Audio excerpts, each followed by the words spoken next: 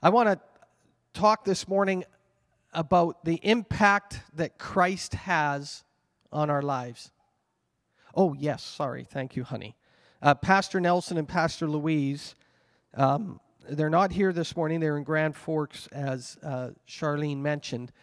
But last Sunday, right after church, Pastor Nelson got a text message from Pastor Ron Short in Cranbrook. And Pastor Ron's wife, Bonnie, had a stroke a few months ago and was in a care home. And they were actually, if you're aware of how the care homes work in each region, you don't always get to go to your community. And so she was in another community, not in Cranbrook. I believe she was in Invermere. And they were waiting for an opening in Cranbrook. And so Pastor Ron was quite excited that that was happening. And then last Sunday or last Saturday, I'm not sure the exact timeline, she passed away to be with the Lord. It was an ongoing struggle and an ongoing health battle. And Pastor Ron contacted Pastor Nelson almost immediately and asked if he could come up and officiate the going home service. So Pastor Nelson and Pastor Louise got on the road at about 1 o'clock, 2 o'clock last Sunday, and immediately left to go up there. So that's where they were this week. And then they contacted a pastor in Grand Forks and are ministering there. So if you could, keep Pastor Ron in your prayers as he grieves the loss of his wife. And he demonstrated a love and care for his wife that was amazing. So we want to honor him and we want to remember him. The impact of Christ in your life. If I was to ask you, what is the impact Christ has in your life or has had in your life, could you quantify it? Could you explain it? Could you sit across the table from somebody and say, this is what Christ means to me. This is what he's done for me. And as I've been meditating this year, I believe this year is going to be a year where you are impacted. And as I mentioned last week, I believe the impact starts personally before it extends outwardly. And you'll find in the scriptures that many times God starts inside, but the work that he does inside is meant to go outside. So when God does something, he doesn't do something just for the benefit of David. He does something in David, but for you, for others. A great example of that is the explanation in Galatians of the fruit of the Spirit. Have you ever seen an apple tree proud of its fruit? I have never seen an apple tree boasting of its fruit. I've never seen a pear tree say, look at me, I'm a pear tree. All I've seen is a pear tree producing pears for the benefit of those that can take of that fruit. And that's a picture we see in Galatians of the fruit of the Spirit. And what we see is fruit starts from the root, and it starts within, and then it grows, and those that are outside get to enjoy the benefit. So the fruit that you have in your life, is that for your benefit? Or do you think that's maybe for the benefit of others? So I'd like to put that down as a bit of a premise, because we live in a society that's all about me. If you watch advertising is all about the gratification of me. What can I get? You've got to get this vehicle, because when you get this vehicle, you are going to be so happy. I mean, a great commercial, I love the commercial, I think it's well done, is just a simple commercial of Matthew McConaughey, I think is his name. I can't pronounce it. But he's just sitting in his Lincoln driving, and he's smiling. And then you hear him say, I was driving a Lincoln before they ever asked me to, because I just love it. And then he smiles. But what is that all? That's all about me. And we've been ingrained, we've been taught, we've had classes in school, value ethics, and social classes that try to take and determine who's of value more, and they put you in the equation. And these are situations we've grown up with, but in the kingdom of God is not the kingdom that mirrors the world. The kingdom of God is a kingdom that mirrors what's in heaven. So when we become Christians and we accept Christ in our hearts and in our lives, what happens is there's a shift or a change in my rulership. There's a shift or a change in who's in charge of my life. And no longer do I just do things the way I think they should do or be done. I now do things based on what the Word of God says. Pastor Winona and I were talking this week about scenarios in life, and she asked me a couple questions. How would you handle this and how would you handle that? And talking about relationships. And as we were talking, God reminded me, and Pastor Nelson has mentored me and taught me, and he's taught many of us. Pastor Daniel and myself have the tremendous honor and privilege of being his son-in-laws and at the same time pastoring with him. So we've had some very personal times with him. But one of the things Pastor Nelson taught me with respect to relationships and counseling and stuff, he's quite often you can get caught into the battle of my rights, my privileges, my territory, my things. And Pastor Nelson, as I've talked with him and questioned him, and as he's taught me, he's brought it back to one simple thing, and I think this is an amazing principle. He's brought it back to, what is my responsibility to the Word? And in society, we're taught, no, get what you can and can what you get. Don't give it away. Just keep it, hold on to it, keep it there. And if somebody infringes on that, you chase them down and you face them and you get back. And in the kingdom of God, it says, no, I want you to have fruit so that other people can take from that fruit.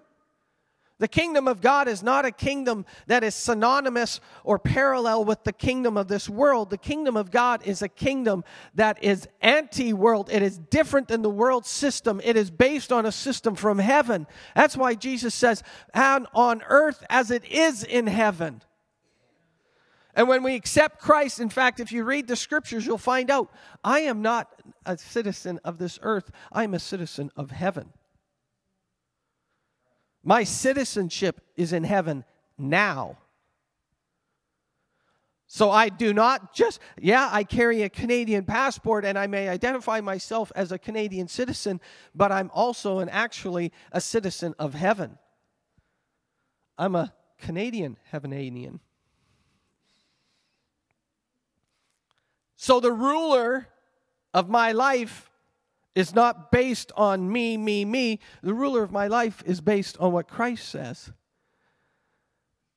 And I believe that as I've watched life, myself included, in fact, I've analyzed myself quite a bit, and I have found myself lacking in areas because I allow me, I. I mean, I've sat down with people, and within the first 5 minutes, I was hurt. I was this. I was that. And that, I'm not saying that doesn't happen. That happens. But what happens is we need to take the focus off of I. And what does God say? What does God say? What does His Word say? What does His Word say? So as we look at the thought of impact, I want to look at the life of Paul. I've got a couple passages to read, and I want us to see the impact that Christ had on Paul's life. And if you can, let's turn to the book of Acts. And I'd like to look at Acts chapter 9, and we're going to start in Acts 9. And I just want to look at first of all, his encounter with Christ. And if you read the book of Acts, you'll find out there's 3 times that the conversion of Paul is mentioned, which I find interesting because sometimes people will say, don't share your testimony. No, Paul actually shared his testimony 2 times, plus there's the 3rd time of the original encounter that he had with Christ. Know your story and share your story. Sometimes people will hear the reality of what you've gone through more than they will hear the reality of the these and the thous and the King James language. So know your story. Know what Christ has done for you. Know the impact he's had for you. So Paul in chapter 9, and we're going to just start right at the beginning of verse 1, but Paul still breathing out threats and murder against the disciples of the Lord, went to the high priest and asked them for letters to go to the synagogues at Damascus, so that if he found any belonging to the way, men or women, he might bring them bound to Jerusalem. I mean, he made so much havoc in Jerusalem, he was now going further. And the disciples, this is right after the death of Stephen, the stoning of Stephen in chapter 7. And as he went on his way, he approached Damascus, and suddenly a light from heaven flashed around him. And falling to the ground, he heard a voice saying to him, Saul, Saul, why are you persecuting me? And he said, Who are you, Lord? And he said, I am Jesus, whom you're persecuting, but rise and enter the city, and you will be told what you're to do. And the men traveling with him stood speechless, hearing the voice, but seeing no one. And so Saul rose from the ground, and although his eyes were opened, he saw nothing. And they led him by the hand and brought him into Damascus. And for 3 days he was without sight, and he did not eat or drink. Now there was a disciple at Damascus named Ananias, and the Lord said to him in a vision, Ananias. And he said to him, put yourself in the position of Ananias here. The guy that has been threatening and pulling people and dragging them out of their homes and bringing them bound and doing all this work, cleansing things, and he's been going after the people that were considered what they call the Way, which was the first Christian recognition in the New Testament of a group. And that's like somebody breathing out threats today, and then they come and sit in our congregation. What would you do? I mean, so God talks to Ananias, and he says, I want you to rise and go to the street called Straight, and at the house of Judas, look for a man of Tarsus named Saul, for behold, he's praying. And he has seen in a vision a man named Ananias come and lay his hands on him so that he might regain his sight. First of all, if you don't believe in God giving you words and visions, there's one right there. Ananias was given a name and an address. And then he was told, Paul, this guy's had a vision, and this is what can you imagine God giving you a dream one night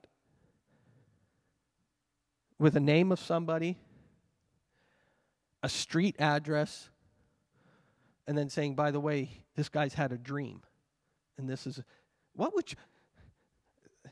this blows my mind because I've never had that. And if I did, I'd probably be freaking out going, well, whose address and what address is this? And do I trust this? Or is this? I'd probably drive down the street, check that address out 2 or 3 times before I got out of my vehicle. If I got out of my vehicle. I think we need to expect God to do some wild stuff with us. I mean, can you imagine what it'd be like if just one person here,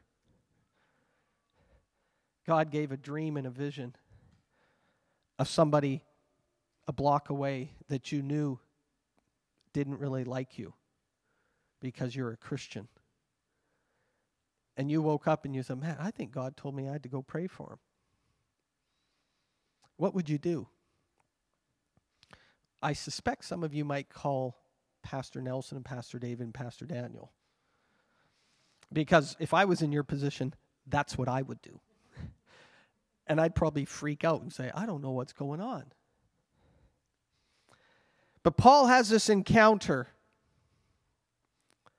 He has this impact. And this to me is what an amazing impact Christ had in Paul's life. It's one moment.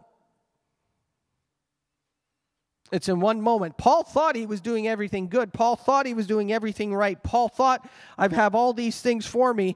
And in one moment, God interrupts him, comes in front of him and says, Paul, why are you persecuting me? And his response is, who are you, Lord? Which I find interesting. How did he know to call him Lord? And that one encounter impacted Paul for the rest of his life. Now I'd like you to turn to Philippians. And I want to read a few verses out of Philippians chapter 3.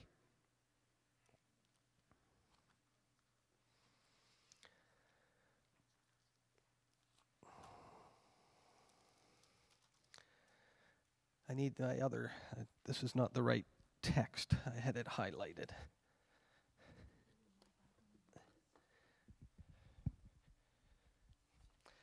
Chapter 3 of Philippians, and I'm reading these, I've got some other versions in front of me, but I'm reading out of the New Living Translation. And I want to read a passage out of Philippians chapter 3. I want to see what God's Word has to say about the impact that Christ made on Paul, but the impact that he made. And Paul, as he recorded this and wrote this down, this is something that you and I can see and expect. And I would share with you and say that this is something that we can actually have as a goal in our life as we read this. And Paul's writing and he says, I'm going to start in verse 2. Watch out for those dogs, those wicked men and their evil deeds, those mutilators who say you must be circumcised to be saved. For we who worship God in the Spirit are the only ones who are truly circumcised. We put no confidence in man's effort, in human effort. Instead, we boast about what Christ has done for us. So if you want as a note, I want you to highlight that. We boast about what God has done for us. We take no confidence in what we've done, but it's in what Christ has done. Yet, I could have confidence in myself. This is Paul writing. If anybody could, I could.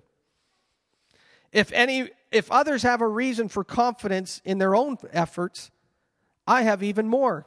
For I was circumcised when I was 8 days old, having been born into a pure-blooded Jewish family that is the branch of the tribe of Benjamin. So I am a real Jew if there ever was one. What's more, I was a member of the Pharisees who demanded the strictest obedience to the Jewish law. And zealous? Yes. In fact, I harshly persecuted the church, and I obeyed the Jewish law so carefully that I was never accused of any fault. I once thought all these things were very important. Verse 7. But now I consider them worthless because of what Christ has done. I want you to see how he brings Christ into the conversation. And we're going to see three thoughts or four thoughts out of this passage where Paul talks about some things of life and then he compares it with what Christ has done. And I love the work of Christ because I have found that I can have my accomplishments, my dreams, my goals. I can have the things that have happened to me, the things that are good, the things that are bad, and I can pile all these things up and I can try to stack them up and make them look impressive. And then when I come over here, it's Christ. It's Christ. Just Christ. Because in him, you see everything. In him, you see the goodness, the value. In him, you see the victory. In him, you see salvation. And man's effort piles up. I was born this way. I was of this tribe. I was raised like this. I was taught here. I was a Pharisee. I was this. I was that. And then he goes, but this is what Christ done. don't overcomplicate what Christ has done for you. It can be very complicated, and it is, but keep it simple. He died for me. He saved my soul. He set me free. And inside of that is everything I need to live. Now, it can get complicated, but I think sometimes we get so much complication in there that we forget and we miss who Jesus is. And Paul is writing here and he says, I once thought all these things were so very important, but now I consider them worthless because of what Christ has done. Yes, everything else is worthless when compared with the priceless gain of knowing Christ Jesus my Lord. I've discarded everything else, counting it all as garbage, so that I may have Christ and become one with him. I no longer count on my own goodness or my ability to obey God's law, but I trust Christ to save me. For God's way of making us right with himself depends on faith. And as a result, I can really know Christ and experience the mighty power that raised him from the dead. Now, I want you to see this. If you want to experience the power that raised him from the dead, you've also got to experience the power that means to suffer with him. Sometimes we want the glory, but we also sometimes need to get the gory. Come on. I preach about the power and the beauty, but there's also an aspect of, are you prepared to suffer for Christ? Paul says, I want to see the salvation of and the miraculous resurrection, but I'm also prepared to suffer. If you stand up for Christ in today's day and age, you may not be patted on your back. You might be stabbed in your back. You might actually have the door slammed in your face, literally. Are you prepared to do that to serve Christ? Serving Christ is not for wimps. And you are not a wimp. There's an army here. And you guys are warriors. But sometimes, if I can say it, sometimes that human element comes into play. The woe is me. The he didn't shake my hand Sunday morning and I'm offended is me. The he didn't even wave at me in the car when I drove by. And please, if that ever happens to you, I don't even see my wife when I'm driving in the car and she's in another vehicle coming the other way. He didn't even, you know what? He said hi to 10 people and I was number 11 and he stopped. I'm suffering for Christ. Are you? Anyway, I don't want to get on a tangent. As a result, I can really know Christ and experience the mighty power that raised him from the dead. I can learn what it means to suffer with him, sharing in his death, so that somehow I can experience the resurrection from the dead. And I love this part, verse 12. I don't mean to say that I've already achieved these things or that I've already reached perfection. We do not have a group of perfect people in here. We have a group of people who actually make mistakes. Me included. If you're looking for the perfect church, the moment you walk into it, it's not perfect. I'm glad somebody laughed. And please don't get offended by that, because I talked about offense 5 minutes ago. Paul's saying, this is my goal, but I haven't attained it. And in today's world, if you don't attain it, you shouldn't claim it. You shouldn't say it. But in God's kingdom, I don't base it on me. I base it on what Christ did. And I can stand in front of you and say, this is my goal. And you know what? I might fall down 7 times, but I'm going to rise 8. I may fall down flat on my face, but I'm going to get up again and I'm going to keep going and I'm going to keep pushing on. And Paul's saying, don't think that I'm some perfect person. He said, I haven't attained this yet. He says, I have some measure of it. I have reached some aspect of it, and I believe every one of us here, if we are not progressing in our faith, there's something wrong. If we aren't moving forward in Christ, what are we doing?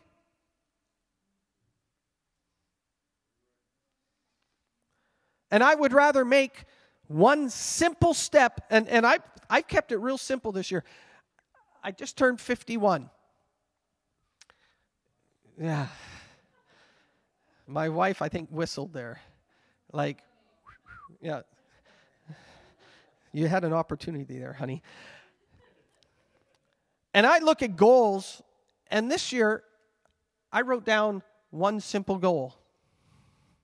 Because I figured if I wrote 10 things down, I'd get so frustrated trying. So I just wrote one thing, and I figure if I could get that good at that one thing this year, next year I'll just add one more thing. And I'd rather make one progress, one step forward this year than try to make 10 and not make any. And actually, if you study things, and you'll find out people studied progress and people studied goals and everything else, which I love to study and to look at. And there's a book called The Big Hairy Goals and stuff like that, and these audacious ideas. But what they say is, you know what, if you try to do 10 things in one day, chances are you won't get anything done. But if you try to get 1 or 2 things done, chances are you'll get 3 or 4 done.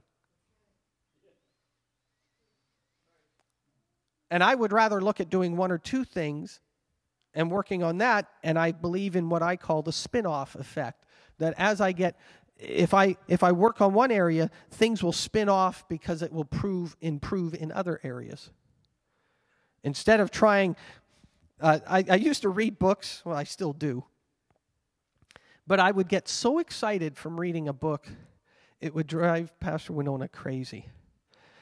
And for instance, John Maxwell, I love reading his stuff. And I get so excited and so motivated by it. And he'll write down 17 laws of leadership, and I'll read that, and I'll write down the 17 laws, and then I practice every day to do those 17 laws. And it would drive Winona crazy because, well, no, I've got to empower this. I've got to do that. And it was like, if I just did one of those and practiced it and got good at it, chances are I'd probably be accomplishing 1 or 2 more just because I'm doing it. So this year, I'm not going to be perfect, but I've just got one goal that I'm saying, this is what I'd like to do this year, and I'm going to focus and look at that and try to get better in that area. And I'm not going to tell you what it is.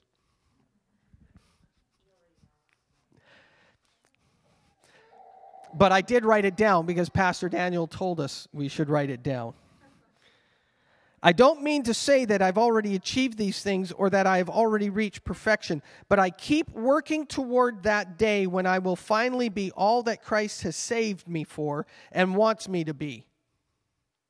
No, dear brothers and sisters, I am still not all I should be, but I'm focusing all my energies on this one thing, forgetting the past and looking forward to what lays ahead. I stretch to reach the end of the race and receive the prize for which God, through Christ Jesus, is calling us up to heaven. I want to stop there, and I want to give you 3 or 4 thoughts about how Christ can impact your life and how he has impacted your life from this passage. The first thing I want you to see is in verse 3, where Paul says, we don't put any confidence in our flesh. When Christ impacted his life, it changed his foundation. It changed Paul's values. I worked really hard at this, and so I got 3 V's. It changed his values. What he valued from his past changed. Well, I was raised this way, I was taught this way, I was brought this way. And what's funny, when you read the language, and I just love how Paul writes, and we're going to conclude with a great little way that Paul caps this off. But Paul goes, I don't put any confidence in that. But if I did, I'd beat you all. But I won't. I mean, I just love the way he writes it. And he does that a few times. He does that about giving. He says, I'm not going to ask you to give, but if I did, I don't want to be embarrassed, but I'm not going to ask you. You read it. He does that. He says, I bragged about you guys, but don't worry. I'm not asking you. But, if you, and here he goes. He says, I'm not looking at my past. I'm not putting any confidence in my flesh.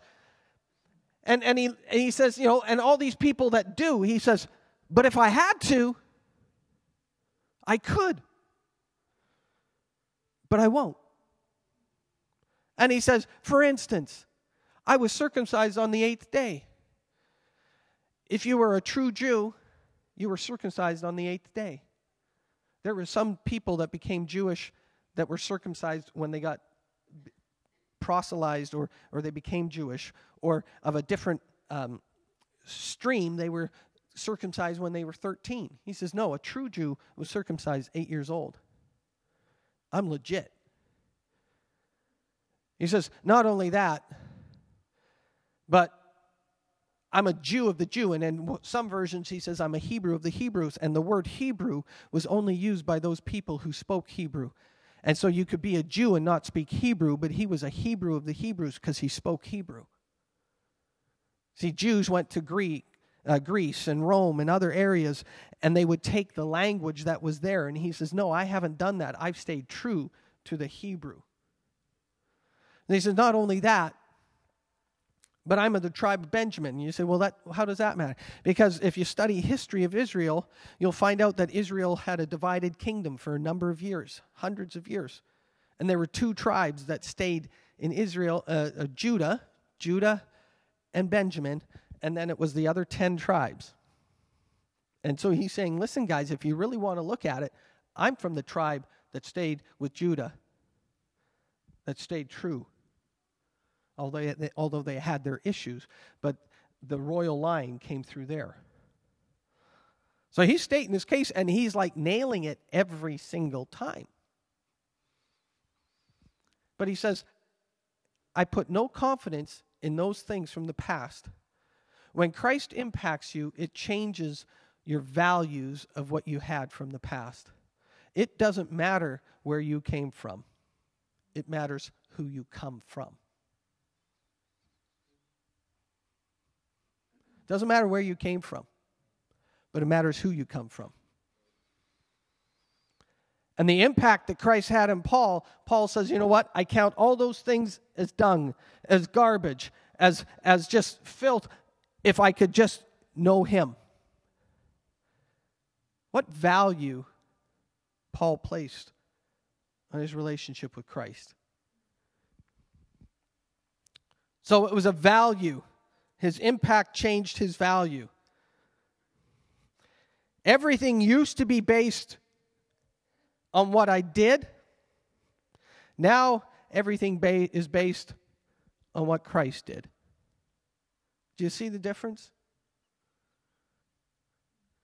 I used to gain my support. I used to gain my confidence. I used to gain my value. We would drive around, Pastor Winona and I, and as a kid I played soccer. And I loved it. And as a teenager, and we would drive around town, and all of a sudden I'd say, oh, I played soccer there. And we'd go, oh, I played soccer there. I get all this confidence in that. You know what? It doesn't amount to anything, especially if you're not very good. But it doesn't amount to anything. It's what Christ did. Am I prepared to let all that go to say, this is what Christ did for me? I want you to think about the impact of Christ in your life. Because I believe when we understand the impact of Christ in our life, we will see the impact of Christ happen for other people. And Paul, when he recognized the impact of what Christ had done for him, he let everything else go. And Jesus talked about the parables, and one of the parables of the kingdom was of the pearl of great price, and how somebody sold everything so they could buy that one thing. And in today's day and age,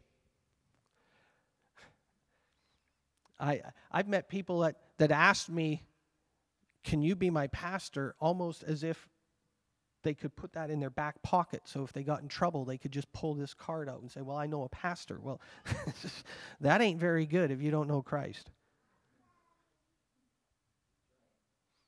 And in today's society, it's like, well, let's just add this on. No, I'm sorry. I am 100% totally committed, and I'm sold out. I'm all in Christ.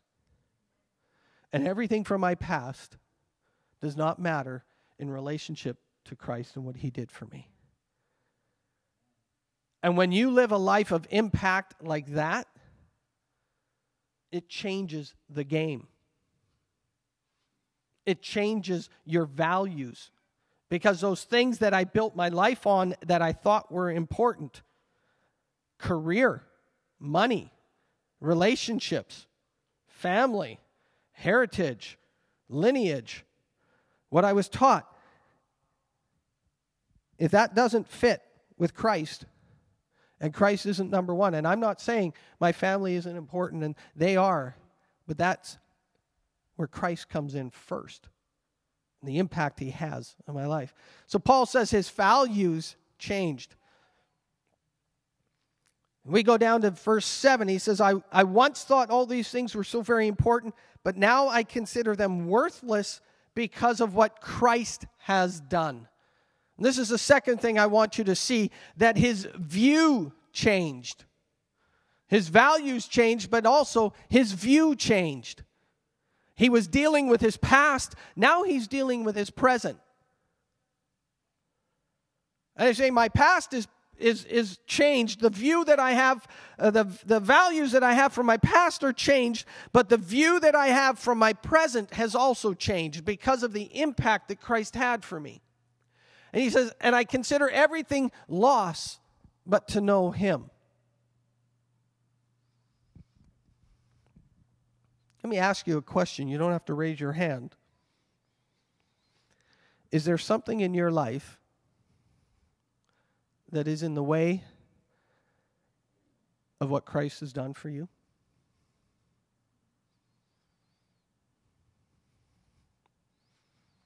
Are you holding on to something just in case it doesn't work out?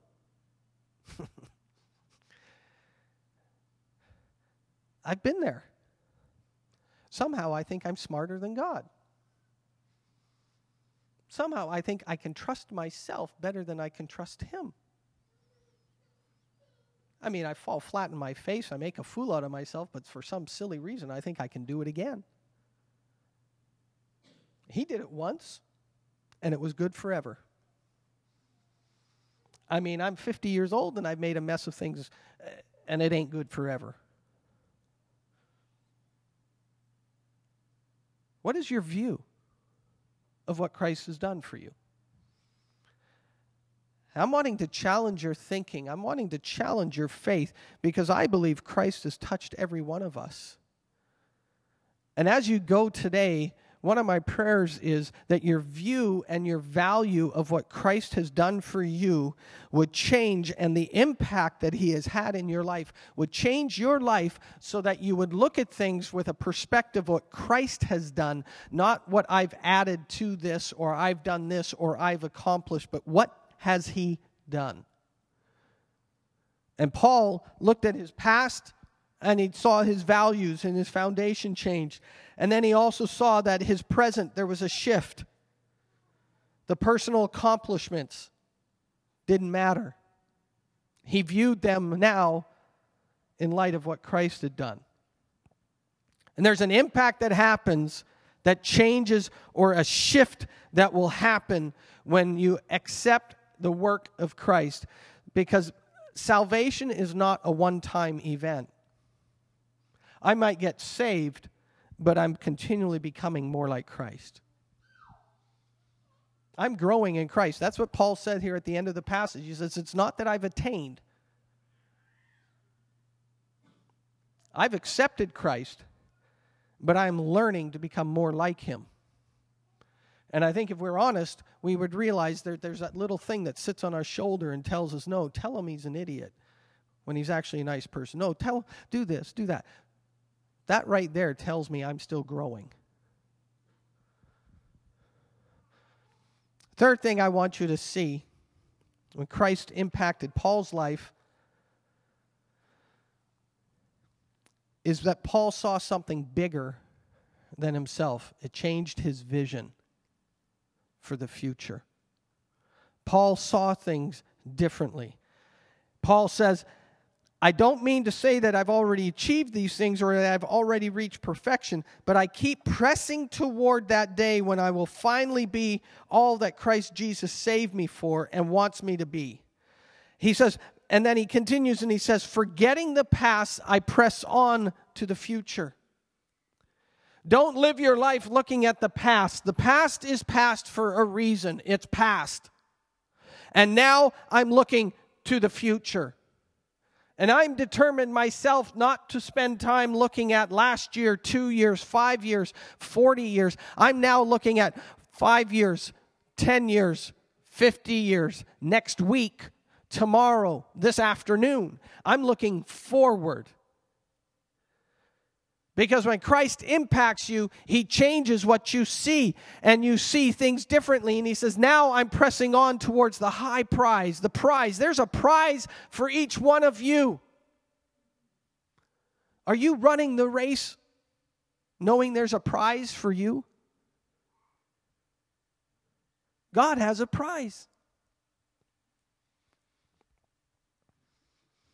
So I see three things. The impact of Christ in Paul's life. It changed his values. It changed his view. And it changed his vision. He says, one thing. I'm just pressing on to one thing.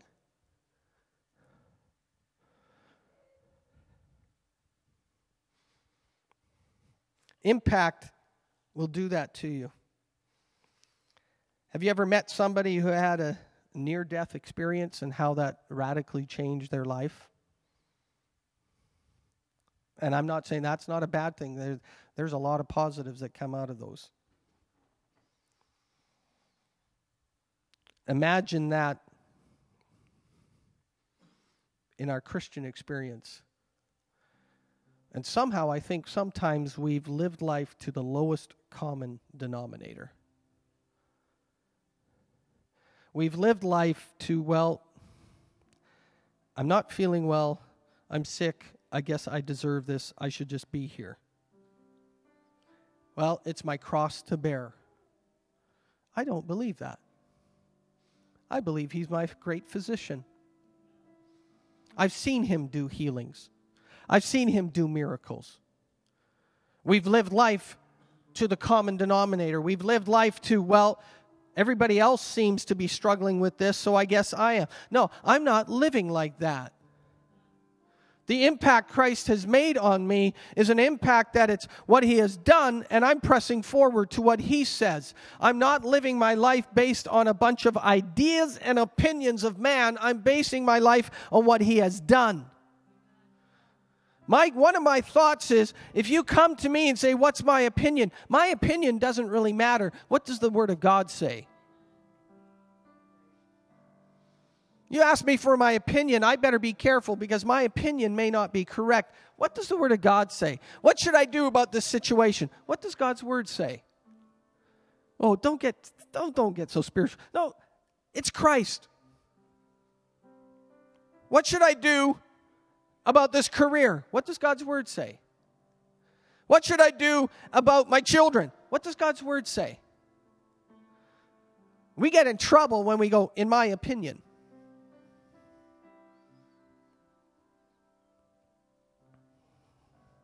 Now, I want to close with this passage that Paul, I just love how he writes this in verse 15. I hope you get a chuckle like I get a chuckle out of this. Because whether you agree with me or not, I want you to read this. I hope all of you who are mature Christians will agree on these things.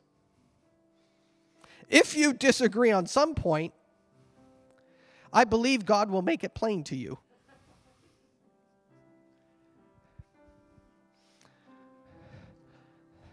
I'll be honest with you, I'm standing here firm on the Word of God.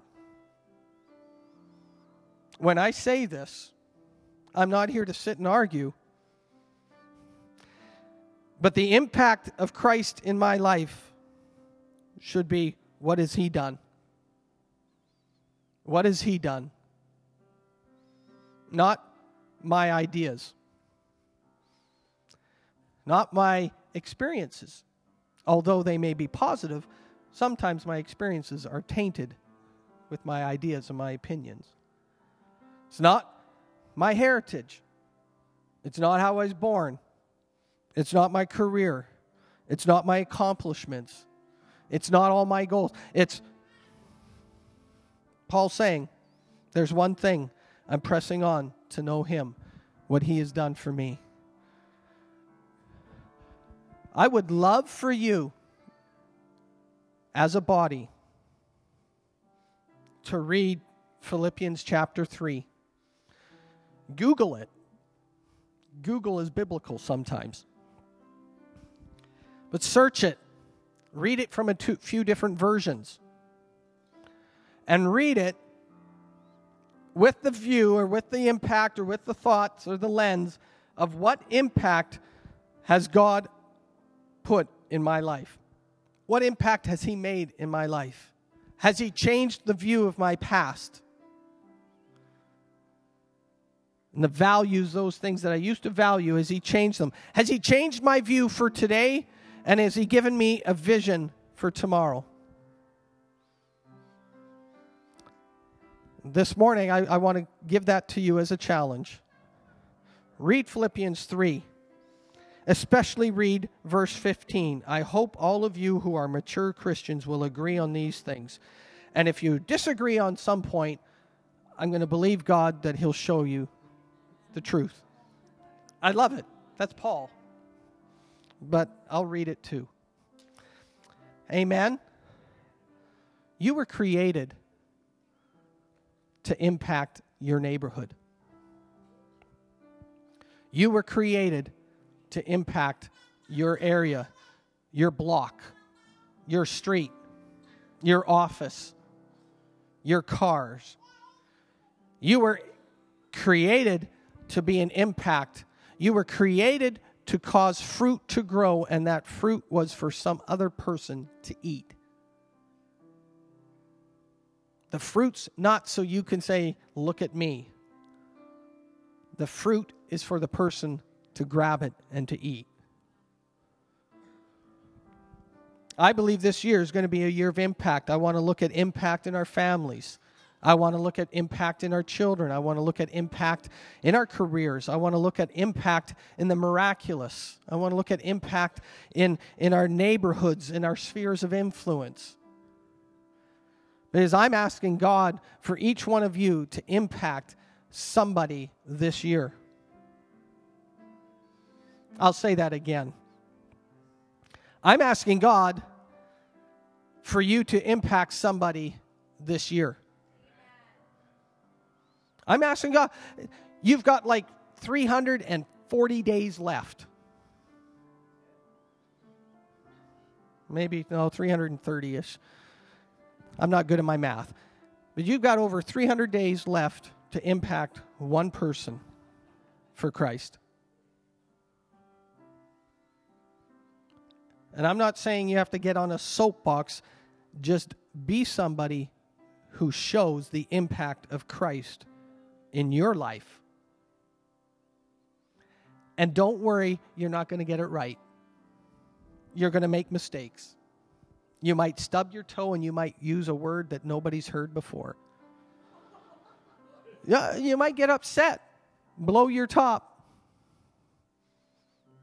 You might say things that you regret. Don't stay there. This is what Christ has done for me. I'm not perfect.